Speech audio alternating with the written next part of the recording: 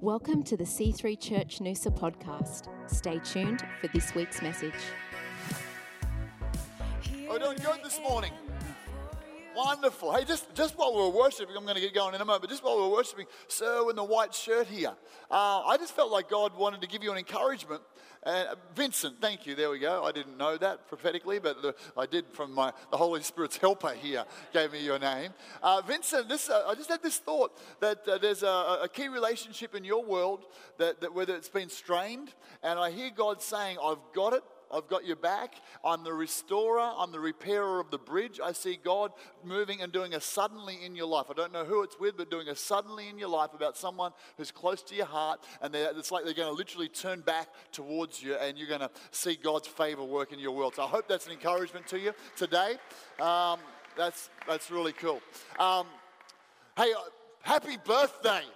C3 Noosa. Give me a wave if this is your home church, you're here and you're a member of this church. What about if you're visiting today? Give me a wave. So kind of fantastic. Oh, you chose a great day to visit. Birthday, 2 years. And I just want to add to Danielle's words there of happy birthday. Congratulations, 2 years, who would have thought? It's just, all those people who said you'd only last a year, that was just, they had no idea.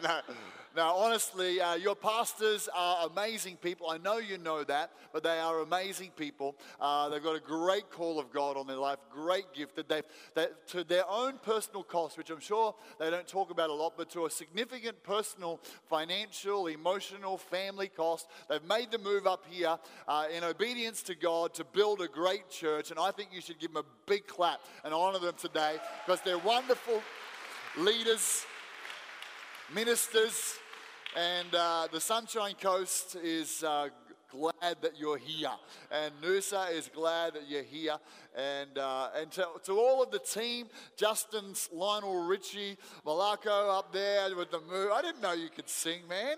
You got all the moves. Oh, the phrase "got the moves like Jagger" were coming to me while you were singing. It's just so good. Justin actually has joined our team as the national office a couple of days a week. So using his management skills, helping us herd pastors. People say herding pastors is like herding cats, but that's not. We're just helping and helping the movement around Australia.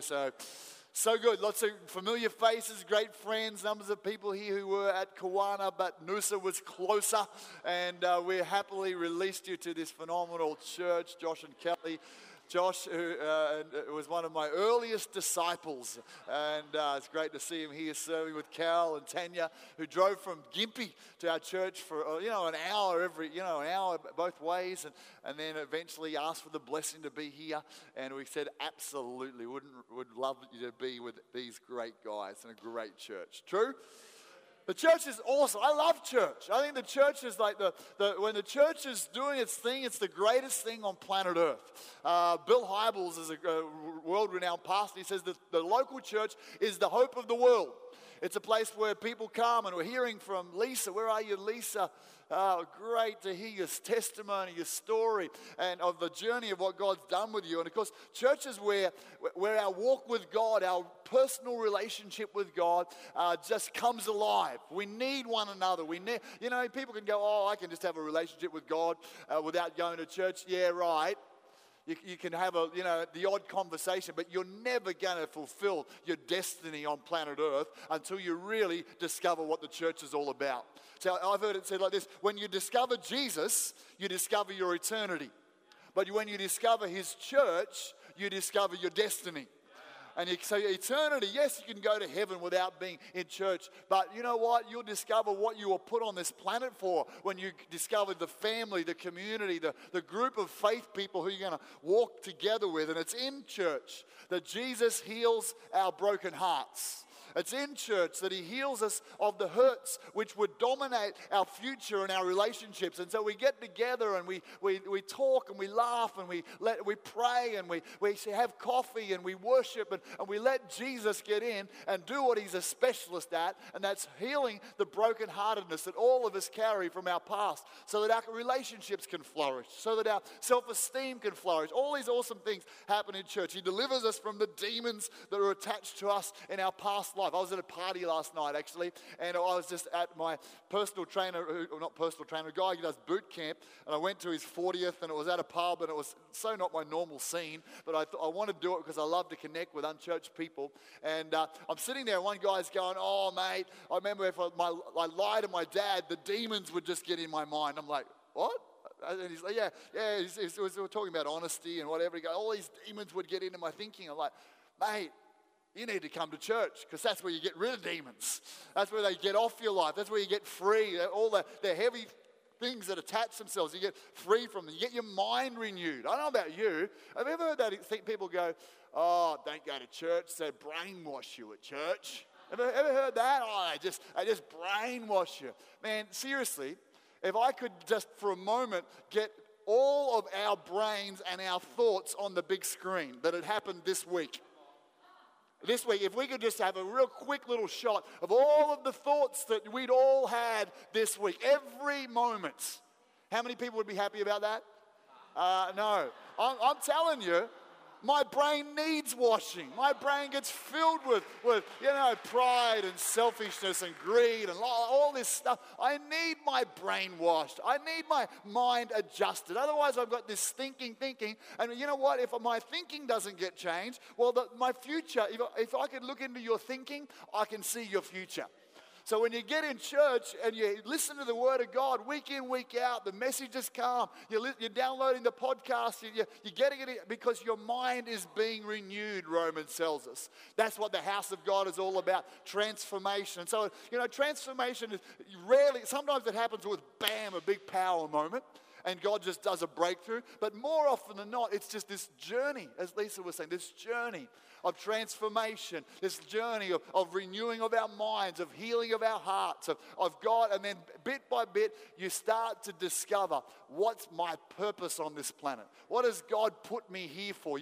When your mind's all messed up, it's very hard to realize what your purpose is. But when God works you, frees you, cleans you, sets you on fire, sets you free, then you discover your destiny. That's what church is all about, living for Him. And ultimately, we get to go to heaven and do pretty much what we do here. So you better get to love what we do in church because heaven's going to be very similar. I'm not sure about whether it'll have Justin's moves, but quite possibly it will have Justin's moves.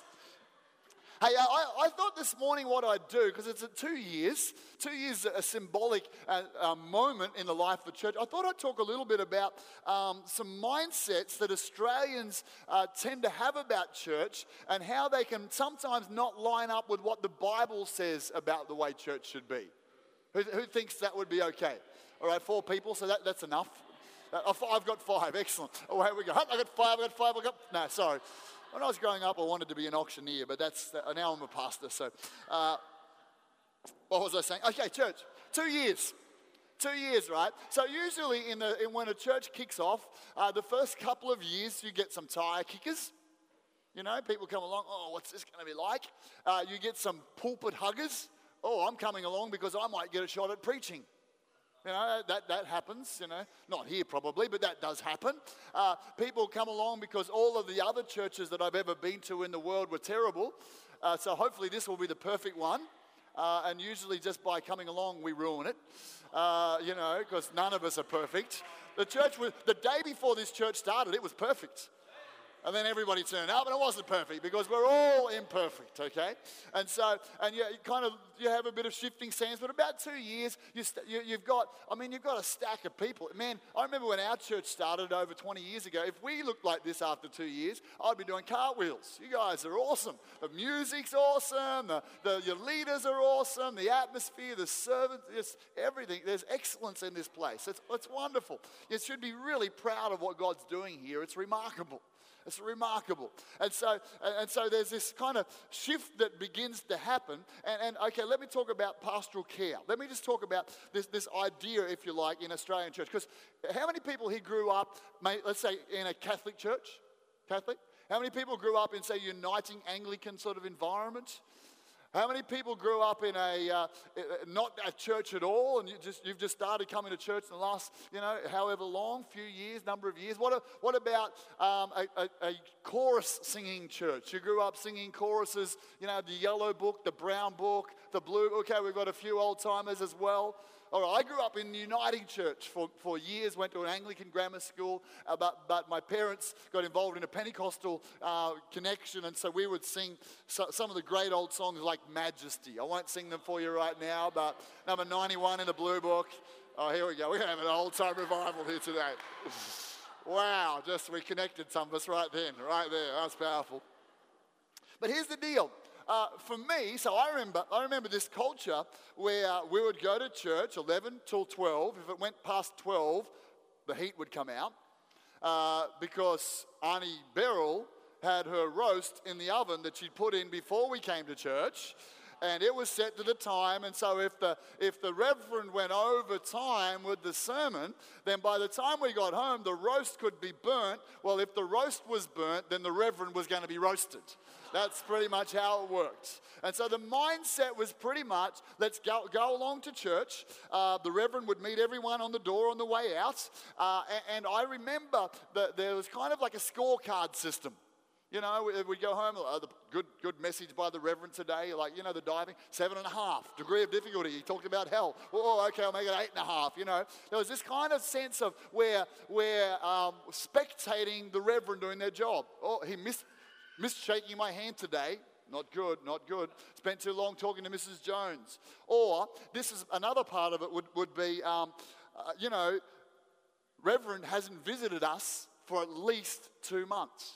We had the cucumber sandwiches and the cup of tea ready, but he didn't come around. He can't be doing a very good job. Okay, how many people can relate to that sort of upgrowing concept of pastoral care? All right, then there was the Catholic version, which was you get the one-on-one confessional. Reminded me of a friend of mine who hadn't been to church for years. And he goes in and he goes to get into the confessional, and he goes in, it's like, man, this has changed. Over there's a Guinness on tap, there's a fully functioning bar, there's all these really nice cigars, there's this TV screen set up, it's just, it's amazing, there's chocolates. And he goes, Father, I'm here for my confessional, things have changed. He goes, mate, you're on the wrong side, get over there. That's just a joke. Sorry.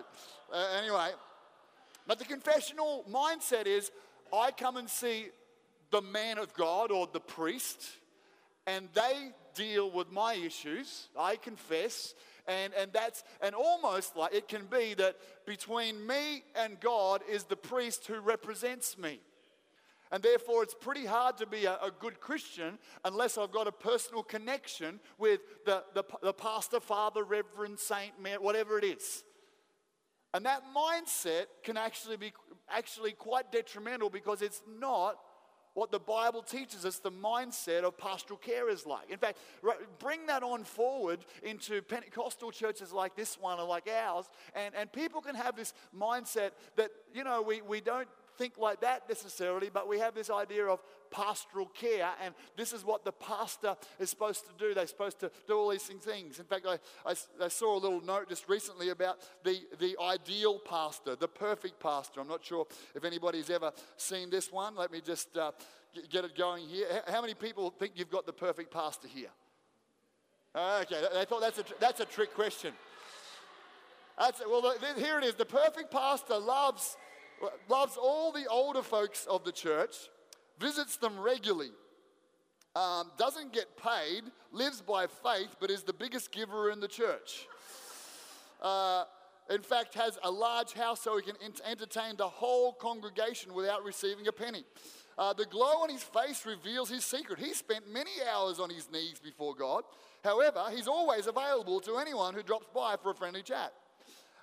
What's half an hour out of your schedule when you only work Sunday anyway? The ideal pastor loves to disciple new converts, gives full attention to calling on the elderly, ill and shut in, visits hospitals full time, but at the same time has the model family. Is always at the church office when you call, is busy at the hospital, just looking for a soul to comfort. I'll go on because there's all this stuff. The ideal pastor is only 29, but he's been preaching for 30 years. He preaches sermons that win the hearts of the lost and inspires the minds of the mature. He produces miracles like Smith Wigglesworth, teaches faith like Kenneth Hagin, evangelizes like Billy Graham, has the eloquence of Spurgeon, the fervor of Moody, but really is true to himself. So funny. I could go on. Here's the challenge. When you look at the Bible, and when the Bible talks about pastors and pastoral care, here's an interesting thought. The word pastor only appears once in the Bible. And actually, it was a name for a shepherd, like a farmer. So, farmer Christian, really, because it was a direct word, pastor. And it only appears once. And the only time it appears, because what I'm wanting to do today is I'm wanting to, because I believe there's a call of God on this church to grow large. But if your mindset is linked that your the church life and pastoral care and visits from the pastor and your one-on-one confessional moments are linked around a relationship, whether it's Pastor Christian or Pastor Melissa, whether if everything revolves around them, that in itself will limit this church, because people will come in with that expectation, and then if they don't, they'll stay around for a while, and then they'll sort of move around here, someone else moves in, and then eventually someone over here drops off the side because there's just not enough time for them to connect and love and look after everybody. And over the years, I've had people come along to church and kind of and leave church for all sorts of different reasons. My most favorite one is because we were too evangelistic. I don't really know how a church can be too evangelistic, because I thought that's really what we're all about, reaching lost people and helping people who don't have a relationship with God have a relationship with God. But anyway, I took that as a compliment. But one of them can be, we don't like the pastoral care around here. Now, stay with me, because ultimately, that's really like a person saying, I suck. Oh, I know. Stay with me. All right, let's have a little look at this. So what does it say? When the Bible talks about pastor, it's Ephesians chapter 4, verse 11 and 12, and it talks about Jesus, and he says, and he himself gave, here we go, some to be apostles, some prophets, some evangelists, and some pastors and teachers. The only time that word's in the New Testament. What to do? Next verse, glad you asked. For the equipping of the saints. How many people are saints here today? Okay. We might do a little theology teaching for a moment. I'm not talking about Saints supporters, St George or St Kilda. Although one of our chief intercessors barracks for the Melbourne Demons, figured that out. But anyway, so it's like it's a good weekend, the Demons won. I'm like, what are you saying? So for the equipping, stay focused, John. For the equipping of the saints, for the work of the saints is everybody who's a believer in Jesus Christ. It's not St. Mary, it's like when you confess your sin and ask for Christ's forgiveness, you're made righteous by the blood of Jesus. No matter if you keep making mistakes, you're made righteous, and you are now a saint. So the pastor's job is to equip or to train or to help the saints, every member of the church, for the work of ministry, for the edifying, that literally means building up of the body. So for another word, it means recharging. If my phone runs flat, then I would plug it in to get recharge. In Bible terms, I would be edifying my phone. I would be charging it up so it can function. So the role of the pastor is to equip, I just want to go right back there, sorry Ben, to equip the saints, the church members, to do the work of the ministry, all sorts of different things which we're going to get to, for the charging or the building up or the strengthening of one another, of the body. So when you follow this through, this is the phrase, pastor appears once, but like I think it's 90 times around that. This is the phrase that appears more in the New Testament than pastor, and appears more than many others when it talks about the body, and it's one another. One another. So I'm going to rip through some scriptures here, and then I'm going to come back to it. One another. So if we can start with those for us, Ben. The next scripture I had, that there should be no schism or division in the body, but that the members should have the same care for one another. Whose responsibility is it to care for the members of the church? One another. Okay, next verse. And if one member suffers, all the members suffers with it. For if one member is honored, all the members rejoice with it. Next verse. For you, brethren, have been called to liberty, only do not use liberty as an opportunity for the flesh, but through love serve, everybody say it, one another. Okay, I want to just say one another. Turn to your neighbor and go, you're my one another. Turn to your other neighbor and go, Pastor Christian's not my one another. Turn to the person behind you and say, you're my one another. All right. But through love, okay, now here we go. So what I'm going to get us to do, every time it says one another up there, I want us all to say it together because I want you to get this. Bear one another's burdens and so fulfill the law of Christ. Bear one another's burdens. That means when someone's struggling, one another. We look after one another. I bear your burden, you bear my burden. All right, next verse. I therefore, the prisoner of the Lord, beseech you to walk worthy of the calling with which you were called, verse 2, with all lowliness and gentleness, with long suffering, bearing with one another in love. Have we got another one there? Endeavoring to keep the unity of the Spirit in the bond of peace. All right, and the next, I'm not sure how many we've got here. Ephesians 4:32. And be kind to, tender-hearted, forgiving, even as God in Christ forgave you. One more. And let us consider in order to stir up love and good works. All right, now that's a handful, but there are like I said, up close towards 100 in the New Testament where the emphasis is not the pastor. It's not, oh, how's pastor doing with pastoral care? It's actually pastoral care is the job of one another. So that means, so when someone goes, I don't like the pastoral care in this church, I'm criticizing myself. Because I'm responsible, as a member of the church, I'm responsible for one another care. You know what I find funny sometimes, and I've probably done this over the years, is sometimes people go, oh, I went to hospital, and no one in church looked after me. You go, oh, really, no one? Oh, who did you let know? Oh, I didn't let anyone know. Oh, okay. Well, that's pretty hard if we don't have that going on. I know we're prophetic and all, but that's quite tricky. And then you go, no one in church visited me in hospital. Oh, okay. What do you mean? Because I heard that you're in hospital, and I heard that Fred went to visit you. You go, oh, yeah, Fred's my friend. Yeah. And he goes, and actually, Bill and Betty, they made me dinner. I go, awesome. Okay. So what do you mean the pastoral care was bad? What they're saying is, you didn't visit me. But in reality, friends, fellow believers, ones in our church who we get to know. So here's the thing. Statistically, Peter Wagner's a church world expert, and he'll say this: when a church gets to the stage where each person knows 6 other people and looks out for 6 other people, then that's when a person feels they belong the most in a church, when they've got 6 other people. It's just, and if you think about it, Peter talks to the church and says, Christ's building the house, the body, and it's like you're a living stone, which is like a living brick. And if you've got a brick, it's got 6 bricks around it to lock it into the wall. So as a pastor, one of my aims is not to visit every person. It's to just try to put together different strategies, and they're always changing, to make sure everybody can have 6 friends. So then we can sing Pink Floyd, I'm just another brick in the wall. No, we can't do that.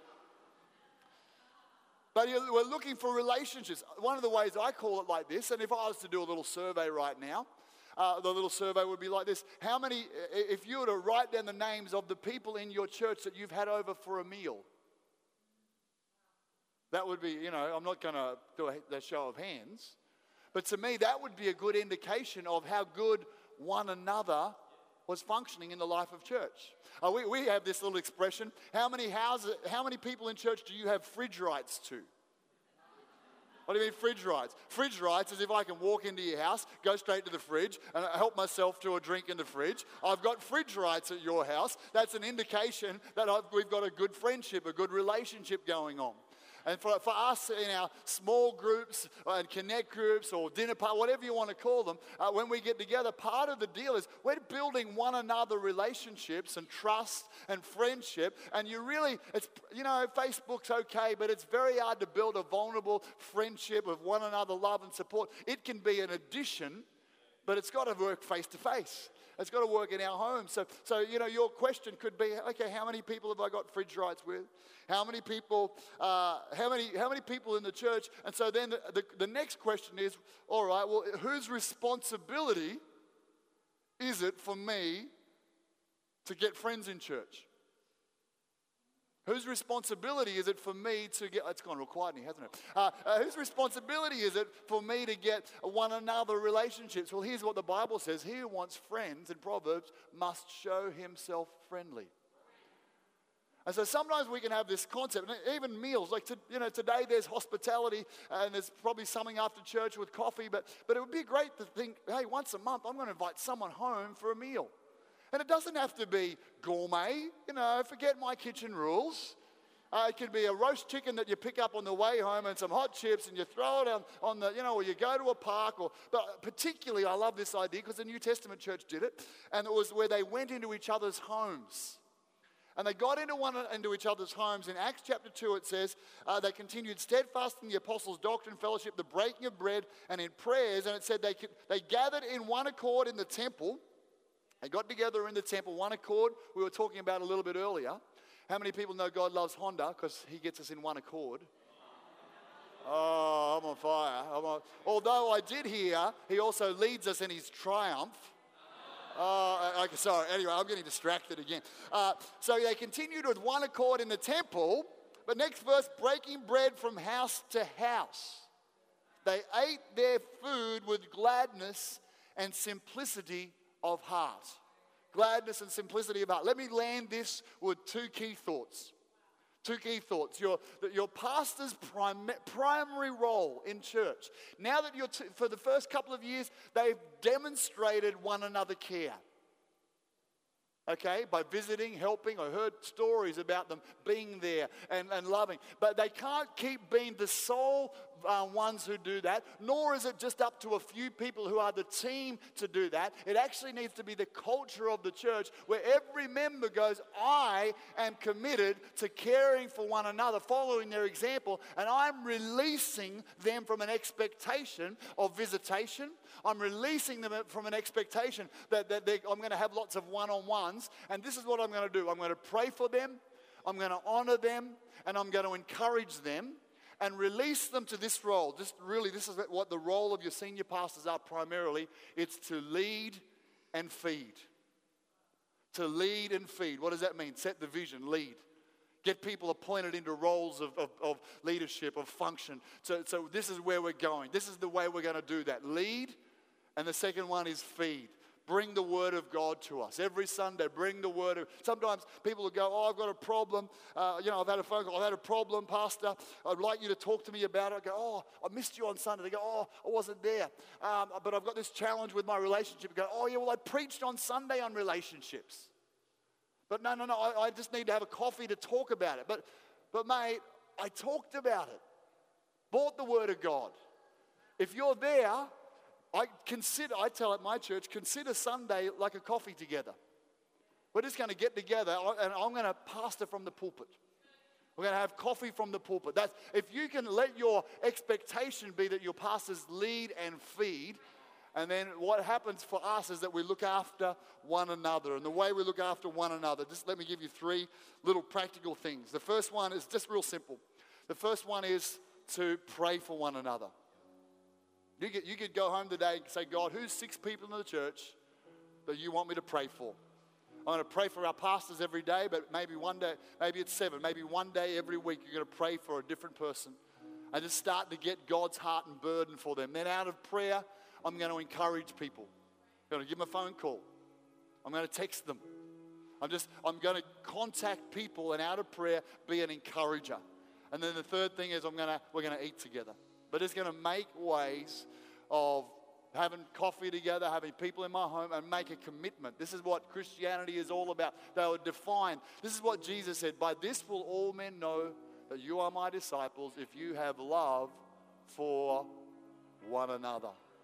One another. Is that something that emanates out of us as a church? Do we love one another? We release our pastors to lead and feed, and we make a commitment to love one another. Now, whatever the form of that is, Your pastors will lead you, and how that best works for you. That's up to them to do. I'm talking a generic principle right now. Can we close our eyes as we come to a close right now? Father, I thank you for every person who calls C3 Church Noosa their home. I ask, Holy Spirit, for your presence to be where 2 or 3 gather together in your name. Wherever people gather in your name as members of this church, let your presence be there. Let your wisdom be there. Let your help and anointing be there. Father, I pray for people today who may be considering joining this church and making it their church home, that you would knit their hearts together with others in this house following the vision and the leadership of Christian and Melissa. Lord, we pray that they would be released to be who you've called them to be, to lead strong, to bring the word of God to the church. Lord, there'd be a great anointing for one another in this house. Well, you got your eyes closed right now. Maybe you're here today and you've had some sort of church upbringing or not. It really doesn't matter. But if I was to ask you this question right now, do you have a personal relationship with God? You'd go, oh, no, I believe that God's real, but I don't really have a personal relationship with him. Can I tell you today, you are created to have a relationship with God. You're created for friendship with God. He sent his son, Jesus, to die in our place, to deal with what separates us from God, our sin and our mistakes. And Jesus died on a cross, a painful death, shed his blood so that all of our sin could be forgiven if we just put our faith in him. And so the question today is, are you in a living relationship with God where he's your friend, where he's your helper, he's the leader of your life? Because if you're not, I'd love to pray a prayer with you that helps you connect to God, that helps you begin a relationship that's life-changing, where God himself comes and lives inside of you, changes you from the inside out because he lives inside you. Not where you try to be a good person, but God actually lives inside of you. Christianity is first and foremost about a relationship with God and him changing us as we get closer to him. So what I'm going to ask us to do in a moment, while every eye's closed, if you're here today and you don't have a relationship with God, he wants one with you. You just have to turn to him and put your faith in Jesus Christ.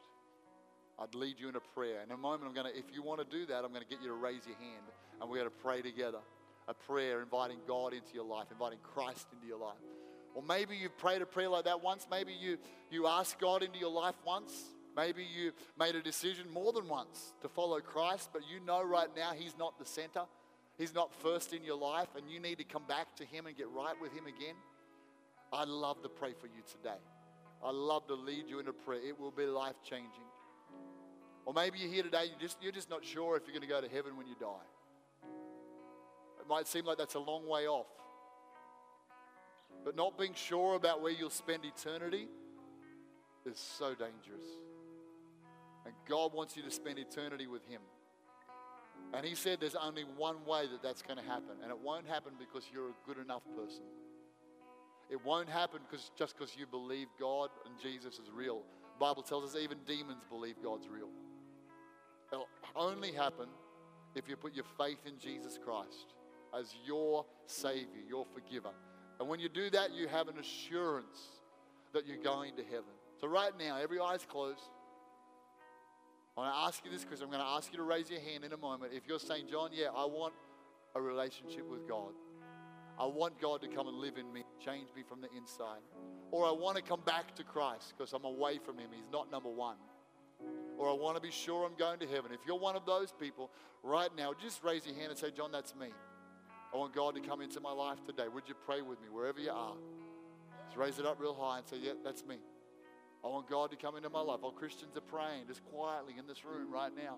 They're praying for you, for your salvation, for your experience with God that will be life-changing. If God's talking to you, go, how do I know God's talking to me, John? How do I know? Well, usually it's just an impression in your heart. Doesn't have to be lightning bolts, just an impression. And you're thinking, yep, I need God. Something's telling you. It's not your mind might be going, I don't need God at all, I'm fine. You're arguing in your mind. But God doesn't speak to your mind, He speaks to your heart. I often find that the mind moves real fast, but the heart moves slow. So I like to take time in a moment like this. Because I know God's talking to people in this room right now. And if you want Him to come into your life, I'm just going to look around again. I want you to raise your hand if that's you, and I'd love to pray with you. Say, yeah, I want God to come into my heart. I want to turn to Him today. All good. Awesome. You can open your eyes, church. God bless you. Hey, so great to be with you today. I'm looking forward to what God's going to do in the next year. It's going to be phenomenal, and many years to come. But again, put your hands together for your Pastor Christian, as he comes right now. Thanks for listening to the C3 Church Noosa podcast. Visit us online at c3noosa.org.